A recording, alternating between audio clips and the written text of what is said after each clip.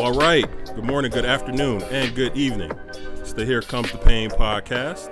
I'm your host, Joel Payne. We're presented by Hip Politics Network. Lots of great content there. I would encourage you to check out. Follow the show on Instagram at Here Comes the Pain Pod. That's at Here Comes the Pain POD on Instagram. Follow me on Twitter at PAYNEDC. Looking forward to today's episode. Have a guest here who really has some great insights on being a Republican in the era of Trump, what the Republican Party, those folks who maybe did not go along with Trumpism, how they have been coping these last 3-4 years, and some of their plans for the Republican Party after Trump, whenever that is, whether that's this November or whether that's 4 years from now. I've got a guest who is expert in all of those issues, and we're going to have a great back and forth and conversation. I'm going to bring him in now. His name is Tim Miller. He is the political director for Republican Voters Against Trump, and he is a contributor to The Bulwark. Tim, thanks for joining me. Hey, Joel. Good to do it, man. Happy to get on here and talk about the travails of my quasi-former party. Absolutely. Yeah, Tim, you and I were talking, and we've gotten a chance to be on TV together a couple of times doing some of those segments and those panels. I know we both miss the frequency that we were able to do that before the pandemic. So hopefully we'll be able to get back on there again soon, but this will suffice for now. This should be a good conversation. Let's do it. Tim, I wanted to just start by talking about, your experience the past 3+ years as one, I guess maybe even before that, looking at kind of that Republican primary in 2015 and 2016, as you saw Trumpism become a thing and start to take over the party that I know you care about deeply and the movement that you care about deeply. What has that been like to watch that process, to watch Trump become president, and to watch, depending on your perspective, I imagine you are of the similar perspective, watching Donald Trump systematically take apart the Republican Party that you know and love? Would you talk about that a little bit and what that experience has been like? Yeah, it sucked. I don't know. There's no way to put a good lens on it. It was. I had a sense. Look, I think that there was a lot of blindness. Stuart Stevens has written a good book about this called "It Was All a Lie," from some of us in the Republican establishment about some of these darker forces that were always present, but that we thought were hiding in our basement, or we thought were maybe, as Charlie Sykes says, recessive genes within the party that ended up becoming dominant genes. And so, we saw this. We knew we were fighting against it. I was on the opposite side of this kind of populist nationalist element within the party in every primary I worked on, basically, for 15 years. When I left college in 2004, all the way up to working for Jeb in 2016. But we knew it was there. I did believe that our better angels were going to prevail. I thought that if maybe this current within the party was going to become dominant, that it would be more of the Ted Cruz variety, of which I have some policy differences with, of course. But the campaign that he ran on in 2016, was at least one that was kind of based in policy and based in some of the traditional, Republican views, even though we diverge on some of the particulars. What Trump did, though, was he was just like the Kool-Aid man, just jumping through the wall, and he just totally ripped all that apart and threw away any of the good elements, any of the things that were attractive about the party to me, a party that I'd worked for my whole life. And we saw it very slowly happening at first, and then just very quickly. When he got in the race, I thought it was kind of a joke, but within about a month, I remember sitting on my couch in Miami working from Jeb, watching him do that press conference at the Iowa State Fair, where he just eviscerated Jeb and used racist language targeting his wife. And I just knew sitting right there that this was going to be a beast that was going to be tough to tame, and that we were going to have to take it seriously. I still thought maybe not Jeb, but that somebody would beat him within my wing of the party.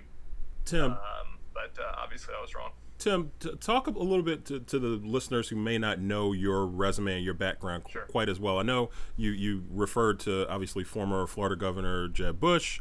Obviously, you worked for him in 2016. But talk about your resume and who you've worked for, and then about that experience with Governor Bush, who obviously I think he became the first flashpoint in this Donald Trump experiment. You know, Donald Trump really kind of took him to town and listen, join the club. I worked for Hillary Clinton, so he did the same thing to my candidate about a year later.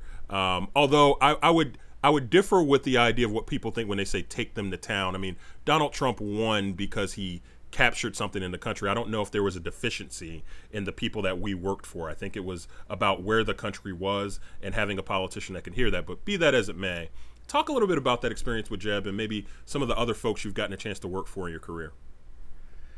Yeah, so I was basically a Republican campaign gypsy from college. I did campaigns in Delaware, Virginia, Iowa, Colorado, Florida, and then three presidentials for McCain in '08, and then Huntsman in '12. I was his national spokesperson. And then after we lost to Romney, I went to Boston and kind of threw myself at the mercy of the court and begged them to have me on, and luckily they did in 2012 to help Mitt Romney, a guy that I really grew to admire, even despite campaigning against him twice, for McCain and then Huntsman, and then started a group called America Rising, which was a Republican opposition research outfit that still exists, that I had to leave and part ways with over Trump, and then in 2016 was communications director for Jeb.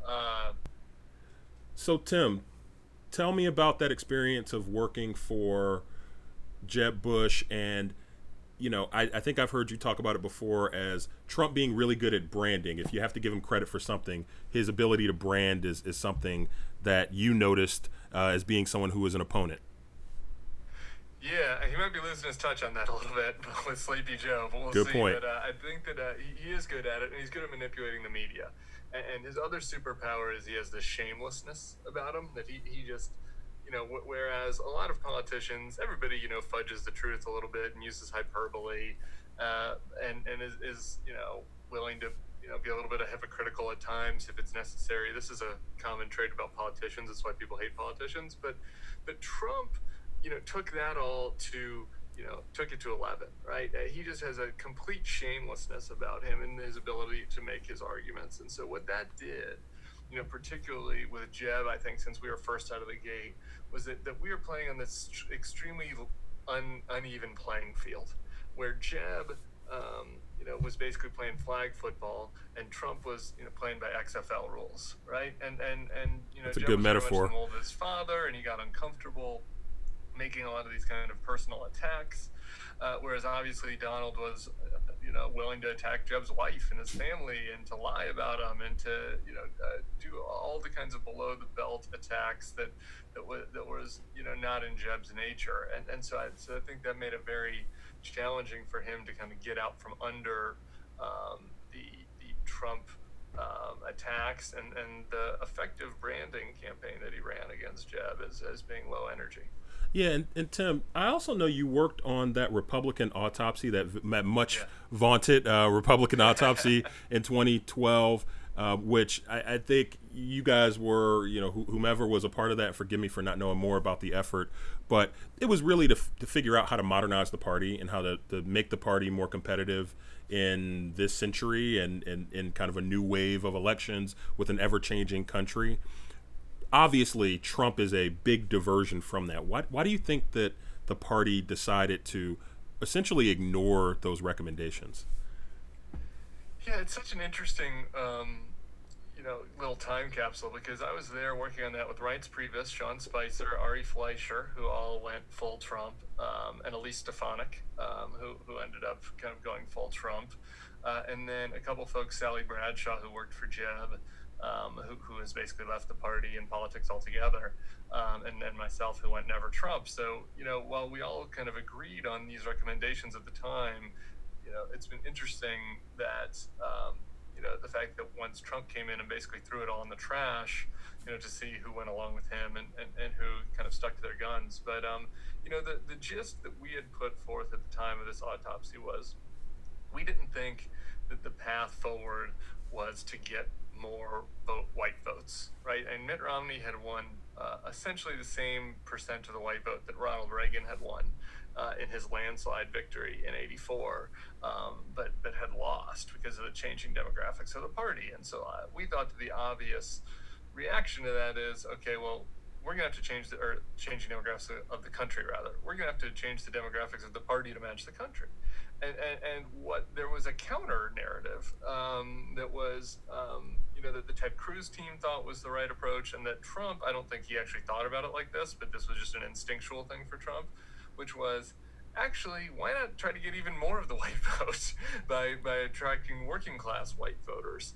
And so, basically what they did is go exactly 180 degrees the opposite of what we recommended. And clearly that was a successful strategy. And I think that there is, despite the fact that the demographics of the country continue to change, it continues to potentially be a fruitful strategy, particularly in a Senate that where a lot of the states that make up the majority of the Senate are very white. And again, if you try to make the working class white vote more, like maybe Hispanics vote for Democrats and make it 70-30 rather than 60-40, that's still the majority of the country. And so that was the route that they went. I think that is going to create we're already seeing just the dramatic and negative socio and cultural impacts. But as a short-term political strategy, it worked. But Tim, even I think it's so interesting when people talk about that percentage of the white vote, which I'm not encouraging the Republican Party to only focus on white voters, but that's even less problematic if you kind of think about the type of white voter that Trump appeals to, right? It's not like educated white women in the suburbs, right? Because you could grow your base by also growing into like that suburban vote, those more educated white voters, more college graduates, but it's a specific type of white voter that Trump has targeted and that Trumpism has really spoken to. And that's the part that's problematic, right? Like, sure, every party should be trying to reach out to Latinos and African Americans, Asian Americans, a diverse, everybody kind of wants a diverse array of people who support their party platform. But even if there was diversity among the type of white voters that Republicans went after, that would even help, right? Well, sure. I mean, it certainly would make the party look more like something that I would like. That would appeal to me. I think that first to answer your question, I think that there's something inherently problematic about having the major parties divided on racial lines, where one party is entirely the majority race within the country, and then the other party is a coalition of the minorities within the country. I just that creates a lot of social and cultural issues and problems that I think on its face is bad, no matter which kind of voters it was, and I think it allows the party to play more into these sort of racial grievance issues, white racial grievance issues that are very obviously divisive, but also corrosive to our body politic. But yeah, I mean, like you said, I think that if you look back at the autopsy, what we were arguing is that you could diversify the party and make gains in the suburbs, right? You could do both these things together because the party could attract these types of voters. And you know what? One party actually has taken that recommendation, the Democrats. All of these voters that we were arguing we should be trying to pull into the Republican coalition, these swing women in the suburbs, these college-educated Latino voters, Asian American voters in particular, we thought, could come back to the party. All of these voters have moved in droves to the Democratic Party. And if you look at Biden's coalition, it was, largely this established, African American vote base within the Democratic Party. But on top of that, it was a lot of these new swing voters that came into the Democratic Party in 2018. And so, what we've done is repel these voters. And I think that's changed the makeup of the Republican Party, maybe permanently, but definitely in the short term, in ways that are very, I think, problematic about where they go from a policy standpoint. We're on the Here Comes the Pain podcast. I'm your host, Joel Payne, and we're joined by Tim Miller, who's the political director for Republican Voters Against Trump. and who is a longtime Republican communications advisor, consultant, guru. Tim, I'm sure you'll let me keep blathering on the praise onto you. I know how us comms guys we like that kind of positive reinforcement. So you talked a little earlier about some of your colleagues who you worked on the autopsy with, people like Reince Priebus. You talked about some of the other folks that you cited there who essentially decided to go full Trump. And I want to talk about like those folks. It's not the people who've been Trumpers the entire time. It's the people who kind of decided like, okay, this is what we're doing. Got to kind of go with the party. How many of them do you think, like if you had to do like a percentage pie, and maybe this is too hard to, do just off the top, but what percentage of Republicans do you think are like that, who really are uncomfortable with Trump? Like if you got them in an honest moment, they're uncomfortable with Trump, but they've said, hey, he's the president. We're going to get some judges. We're going to get some deregulation. We're going to get some good tax policy. I'll hold my nose when he gets on his Twitter feed. What percentage would you put at the party? Are you talking about what percentage of elected officials or what percentage of rank and file Republicans? I guess like if you just had to kind of go with, just overall, like kind of the Republican energy in America, if it's not like 100%, like what percentage of that energy behind Trump are voters like that or people like that would be a better way to put it. I would say it's about 20% of the party is what says that, actively rates him as unfavorable on at least something. And then I think probably another 10% just generally, he's not their cup of tea. But they think that, the Democrats are the bigger enemy. So, I still think it's a majority of the party for sure that is energized about Trump and that likes a lot of the things that I hate about Trump. That's what they like about him. But when we do research within Republican voters against Trump and trying to attract voters, there's a bigger segment than you think that are gettable. And there's a very low-hanging fruit group of about 4 or 5% of the party that we're trying to move over to Biden that really just don't like Trump at all, and maybe they didn't vote for him last time, or maybe they really held their nose and vote for him because of Hillary. And I think that's sort of the first cut. And then you've got another maybe 15% that is the groups that you're talking about, and this group is the key group. And what they basically view Trump unfavorably. They don't like the tweets. They see themselves more as a Bush, Reagan kind of Republican than they see themselves as a Trump Republican. But what they really see as the problem within this country is the left and the media and Antifa and the far left. And so they are, anti-Trump.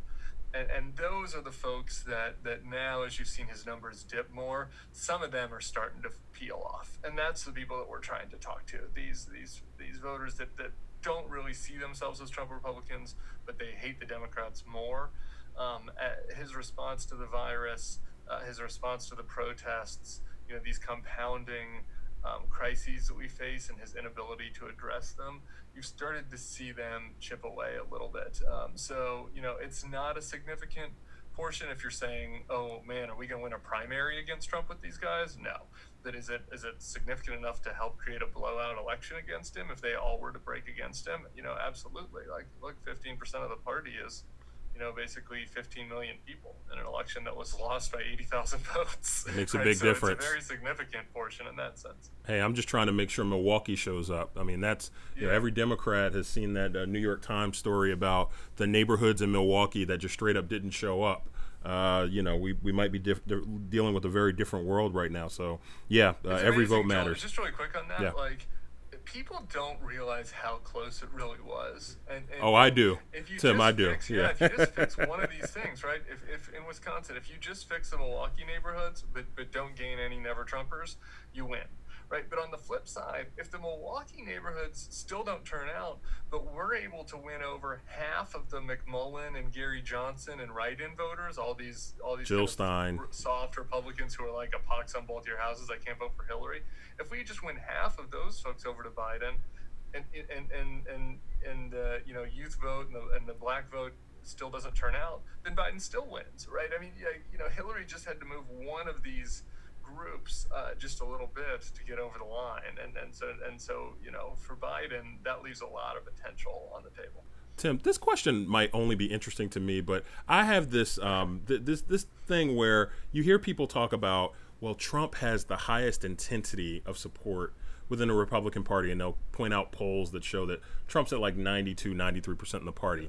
And then you go back and look at like Mitt Romney at the peak of the 2012 campaign, or you go and look at George W. Bush, and so on and so forth. That's table stakes, right? Like a party standard bearer is going to have the support of their party. Hillary Clinton had 90+% of Democratic support. What I hear people tell me in a retort to that is, well, it's the intensity. How many people are going to go like stand out in 5 degrees below zero and stand at a rally, or how many people are going to knock on doors, and how many people are going to post something on their social media? Is that how you think about intensity as well? Yeah, and it also includes the hold that he has over the party. I mean, look, I wrote an article for Rolling Stone, your folks might be interested in, where they asked me to call my old buddies who are Republican consultants and let them speak honestly on the background about the state of affairs, and whether or not it's possible to distance from Trump and get out from under him if he continues to spiral. And the answer was universally no. And one of the interesting things that one of the consultants told me is he kept emphasizing this point. It was that, Tim, Donald Trump is the most popular Republican president alive or dead at any time in history. Which is a ridiculous statement to me. And so what that means is that these voters, loyalty to him is the number one thing. Like, a different consultant told me that they did a primary poll where 80+% of voters said the most important issue on which congressional, I forget if it was congressional or Senate race, on which candidate in the primary they supported was whether they were loyal to Trump. And so that is why he has this hold over the party in a way that Bush never really did. I mean, people got to distance from Bush and not fear any backlash from voters. I mean, the voters liked Bush, but they didn't have that same level of intensity. It wasn't even close for Romney. So yeah, I think it's both in turnout, but also in the loyalty that he engenders is reflected in the intensity. Makes sense. So I want to talk a little bit about Republican Voters Against Trump, the group that you're the political director of. It feels like the spot that you guys have focused on is elevating these testimonials from Republicans or former Republicans, however they would define themselves, and putting those, creating a story bank to have those folks really talk about their experience of being ostracized from Donald Trump's Republican Party. You want to share a little bit about what got you guys to focus on that as your secret sauce, and how that's been that collection process? Yeah. Listeners can go look at these at RVAT, Republican Voters Against Trump.org, and RVAT.org. And, this really came out of the research. And what we found was we spent a couple of years focus grouping, and we talked to just one group of people that voted for Donald Trump, but then when asked in a survey said that they either had a somewhat or very unfavorable view of his performance. So we just wanted to talk to those people and learn about them. And what we found in talking to these people and in testing messages to them is this shouldn't be that surprising, I guess, but this is an anti-elite bunch. I mean, they voted for Donald Trump, and they don't want to hear from elites, who think that Donald Trump is dumb, because they take that as an insult. They think that means that they think that they're dumb, and so a lot of times they would tune out ads and messages within the first 10 seconds because they didn't care, they didn't like the messenger, and they weren't interested in what that messenger had to say. And so we found that when we were showing them videos of people like them, it didn't necessarily make them change their mind immediately, but they were at least listening, right? Like, people, when they would hear from other conflicted voters who were saying, well, I like Trump because of this, but I've been disappointed in him because of this, that, and that, the other thing. Or maybe they say, I don't love Joe Biden that much. He's not my cup of tea, but I'm just going to suck it up and go for him because, I think we need a temporary fix. That message resonated more than the typical message. So that was one reason we decided to do it. And the other reason is a lot of these folks feel homeless, man. I mean, these videos are like one part ad, one part therapy session for all these people. I mean, they're looking for somebody to talk to about the fact that this thing that's been such a big part of their identity, being a Republican, has been taken away from them, and that most of their friends and family are sticking with it, and they don't get why. And so there's this kind of socialization and community building element of it too, that we think has some value and draws people in. And so we're doing some of the other campaign stuff too, but we really think that's the highest and best use of us as a group. And we also think it helps us reach the most people, because we named ourselves Republican Voters Against Trump for a reason. We want to be able to reach that person that might still like Republicans, that person who might vote for Tom Tillis in North Carolina, but also for Joe Biden. This is a small slice of the electorate, but it could make the difference, and we don't want to throw that voter away. So we want to reach out to as many people as possible, and we think this is the best way to do it. Thank you for explaining that. It's interesting. You were talking about the branding piece there, and that you've got so many folks that still kind of like their party, right, or the party that they used to know. A term I've tried to avoid using in my conversation with you, but admittedly I kind of throw it around a lot, maybe when I'm not right in front of a Republican who finds themselves in your circumstance. There's a term, never Trumper. And it feels like it's become a bit of a slur, almost like in a term I've actually generated too is sometimes Trumper. You've got your never Trumpers, who are folks who were all the way like from day one, who are like, this is a bad idea, like we need to get off of this guy. And the sometimes Trumpers are the folks I was talking about before, who were like, well, I don't really like what he tweets, but judges. Do you feel that? When you hear that term, never Trumper, again, the president, I think, has successfully branded that as kind of like a part of the resistance in the deep state, and he's really kind of captured that term from you. I imagine that's part of why you guys purposely rebranded your organization as such, right? For sure. At a personal level, you can call me a never Trumper all day long, man. I don't take that as a slur. Hell yeah, I'm a never Trumper. Never, ever, ever from day one. And I will be, if he runs again or his kids run. It's just, this is, to me, I'll take their hate and loathing, and that's fine. But I do think that for some voters it's seen as a pejorative because of his branding, and it's seen as a very DC-centric term, I think, as well. I don't think a lot of regular folks calling themselves never Trumpers. There were some, but I think it was more of kind of a DC Beltway term. And so, that is part of the reason why we branded as Republican Voters Against Trump. And the other reason is, from a strategic standpoint, some of these folks might not be able to get there all the way on Biden, even, and so if you consider the strategy here, a voter that voted for Trump last time, that we can convince to just write somebody in or stay home or whatever, but they just can't get there to Biden because being a Republican is just so ingrained in their, biology, or because of one issue, pro-life issue or something. That's still a +1 for Joe Biden, right? If we get somebody that voted for Gary Johnson last time and move them to Biden, that's a +1 for Biden. That's the same, and so we want to make sure we're trying to capture and reach those folks for whom, the idea of like never Trump or Rhino, that doesn't appeal to them. But they just can't, this time around, he just hasn't done the job well enough for them. We want to be able to reach those folks too.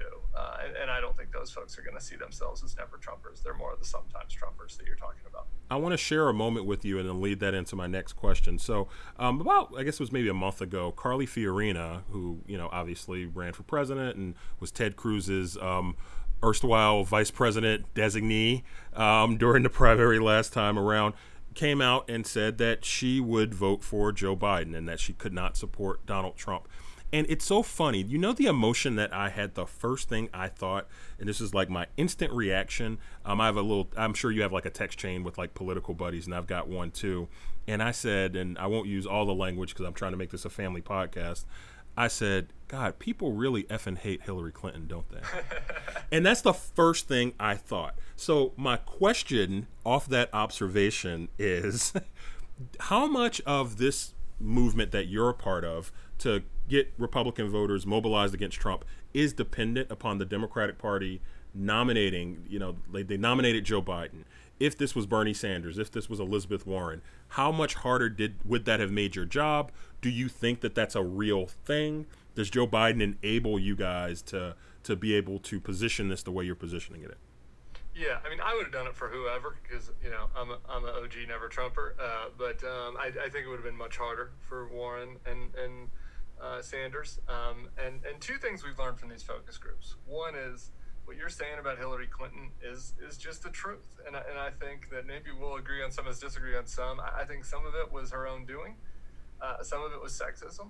Some of it was my fault. People like me, Who using spent the a lot of first 15 hyperbole years over of the your years career. and branding her as a bad guy. I was gonna say you So I think spent it was Tim. a You probably combination of all three. Tim, you probably spent the first 15 years of your career, taking batting practice at Hillary Clinton. So Exactly. yes, I think did. yeah. So right. yeah, so I take some blame on that for sure. So I mean, I think that once you combine all three of those things, yeah, she was in a tough spot, and we hear from focus groups from people who are pretty rabidly anti-Trump now.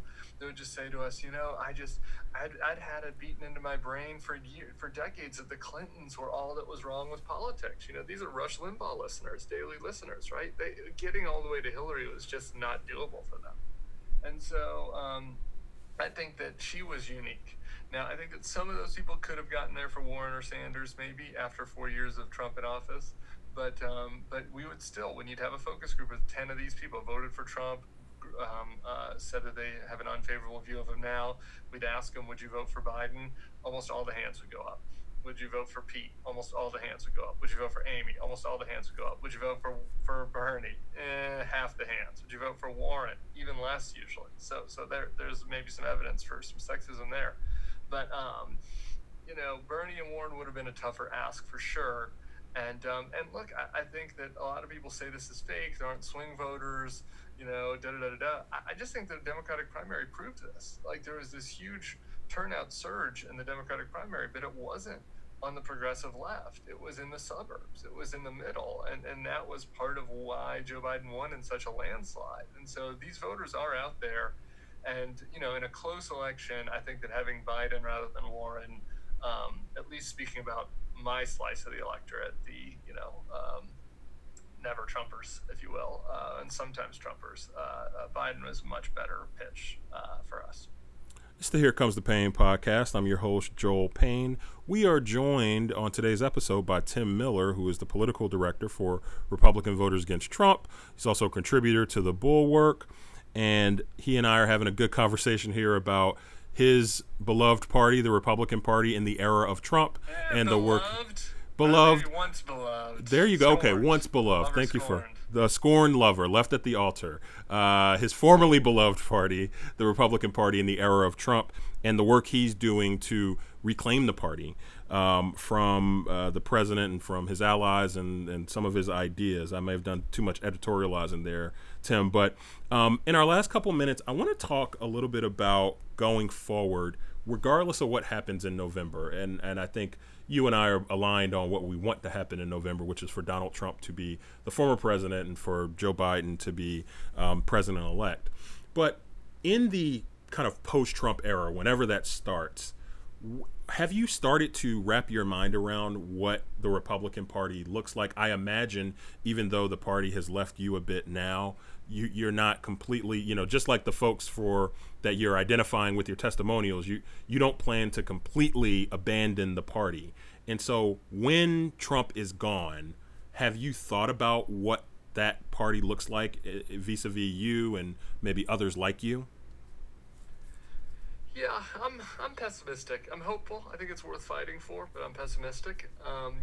Apart from the reason we've been talking about a little earlier about the makeup of the party, a lot of this isn't. I think a lot of times people think that this stuff is very top down, and that the politicians decide how the party's going to pivot. In these strategic rooms around Washington. But really, what happens most often is that the voters move, and the politicians react to them. And so in our party, a lot of the people who would want to pivot the party back to, more of a tolerant party, more of a welcoming party, a party that sort of combines more of an economic, globalist mindset with socially tolerant views. These people have left the party. They're Democrats now. people that want this are independents, right? And the people who have come into the party are mostly former Democrats or former Perot voters, these blue-collar, culturally conservative, big government voters, voters who want to, keep their Social Security, keep Medicare, and keep the immigrants out, right? That's who's come into the party. And so it's hard for me to see, without a very dynamic leader, moving voters into their camp through a primary and bringing people back into the party that had left. It seems to me like the plurality within the party is more of this nationalist populist kind of sentiment. And so that worries me. Do you, even if he loses? Fair enough. Do you think that the party, and when I say the party, I guess I should be more clear, the establishment of the party, who, if you take away Donald Trump, it's the Mitch McConnells, it's the Kevin McCarthys, it's your committee chairs, it's your governors, it's your young leaders like a Josh Hawley or a Marco Rubio, folks like that. Do you think that, let's say it's a tough night this coming November, is the move to continue to embrace elements of Trumpism and of what Donald Trump brought to the party, or is the move to completely erase him from the history books and almost treat it like it was a bad dream? Like, I can imagine a press conference with Mitch McConnell a week after Election Day where he says, well, the former president is who he is, and I'm looking forward to working with a new Senate and kind of doing the Mitch McConnell thing where he kind of does the McConnell two-step and acts like Donald Trump didn't exist and starts to try to distance himself from some of the worst parts of that Trump legacy. Do you get what I'm saying? Do you think it's going to be like an embrace? I think that's going to be real. I wish that would happen. I just think it's going to be very tough to do. Look, let's imagine Trump loses, right? Let's fast forward 4 years. He could run again, okay? Even if he doesn't run again, Don Jr. It's not like he's going to move to Midland to paint like W. He's going to be tweeting and going on Fox and Friends, or maybe starting his own network. Who knows? And so, and he doesn't take well to criticism. So I don't see a situation where Trump doesn't get invited to the 2024 convention, and he takes that well. He's gonna.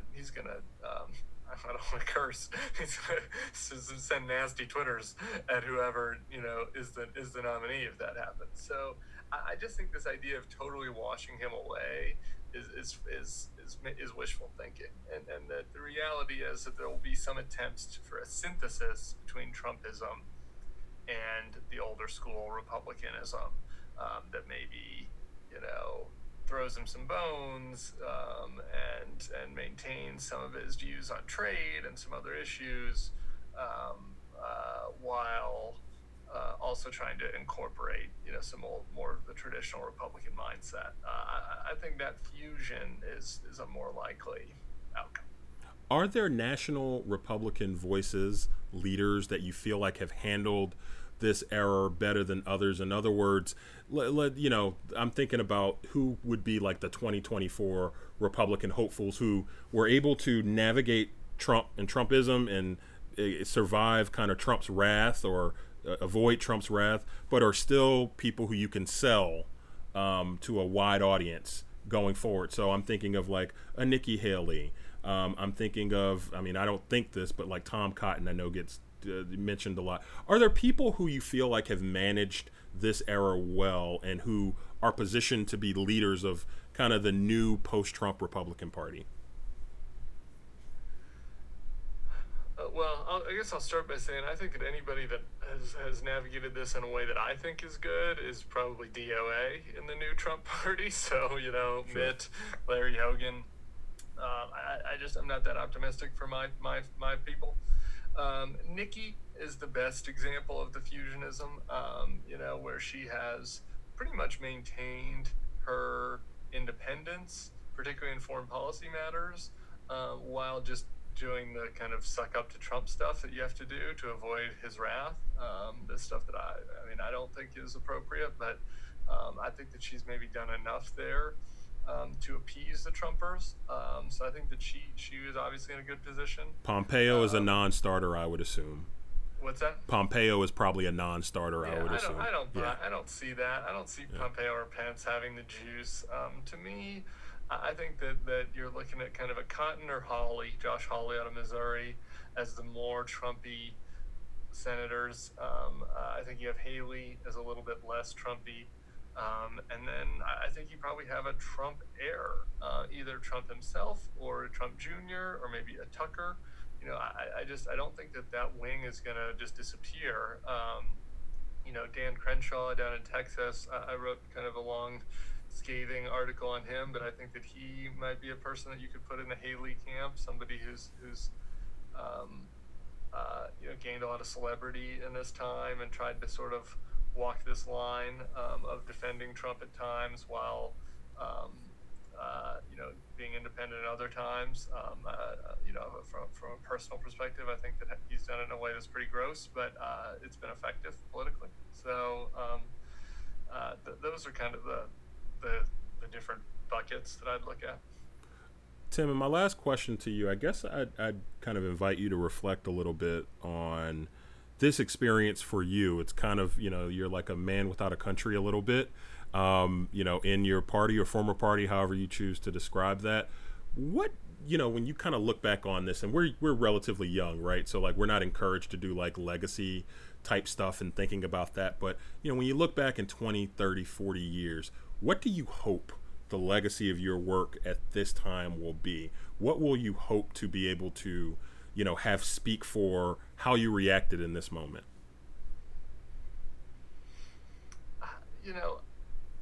I just want to look, I don't think that like history is going to look at me at all, right? But or people like you, I just want what people to see, my peers to see that I did what I thought was right, and look, I think that this isn't, to me, going never Trump is not something that like deserves some sort of medal. I mean, he was unfit on his face. He fails in every possible measurement of leadership and character. And so, I don't see the decisions that me and the other folks who left the party made as these like brave, big, bold, and brave moves. I think that we did what we thought was right and what was obviously right. And so, as far as I'm concerned, I think that there have been a lot of people who have been dishonest in how they've dealt with him. A lot of people who have compartmentalized a lot of very bad things that he's done. My hope is that at some point they have to be held to account for that. I don't know that ever will happen. I think that a lot of them will try to memory hold this, but I do believe that hopefully in the end, people that spoke truth about this president might not be rewarded with big jobs. We're not doing this because we want to work in the Biden administration or because all of that, but that kind of that judgment is rendered correct. Well, Tim, even if you don't feel like what you're doing is heroic, maybe I'll reserve the term heroic for things that you and I would agree are truly heroic, but I do think it's remarkable. And I know it's been kind of a labor of love for you, and I know it's been an interesting journey for you. So I wish you a lot of luck on it. Again, we've got Tim Miller, who is the political director for Republican Voters Against Trump. He is a contributor for The Bulwark. Tim, tell us a little bit more about Republican Voters Against Trump and where people can find some of the great testimonials you've put up and anything else notable we should know about the work you're doing right now. Yeah, the acronym is the website rvat.org. These testimonials are really moving. Honestly, these are people just sharing their angst over a party in a country that has left them. And so I encourage you to watch them. Some of them make you cry. We just put up a guy, Jeffrey from Massachusetts, who's got a great Masshole accent. He'll make you laugh. I encourage you to watch him. And, we're putting these ads up in states all across the country. So if you have friends and family in key swing states, please send them to them. Please post them on Facebook because, that's how we spread their message. And we're trying to use them as the vessels to advance our message. And you can read my quasi-journalism and punditry and commentary at the Bulwark, and once a month at Rolling Stone. So I very much appreciate you guys checking it all out. Tim, I've really enjoyed our conversation. I've learned a lot and appreciate your time. Look forward to connecting with you again in the near future. Good luck out there. Thanks, man. Sounds good. You too. All right, take it easy. And this is the Here Comes the Pain podcast. I'm your host, Joel Payne, and we are going to be back next week with more good content for you. In the meantime, enjoy and God bless. Take care.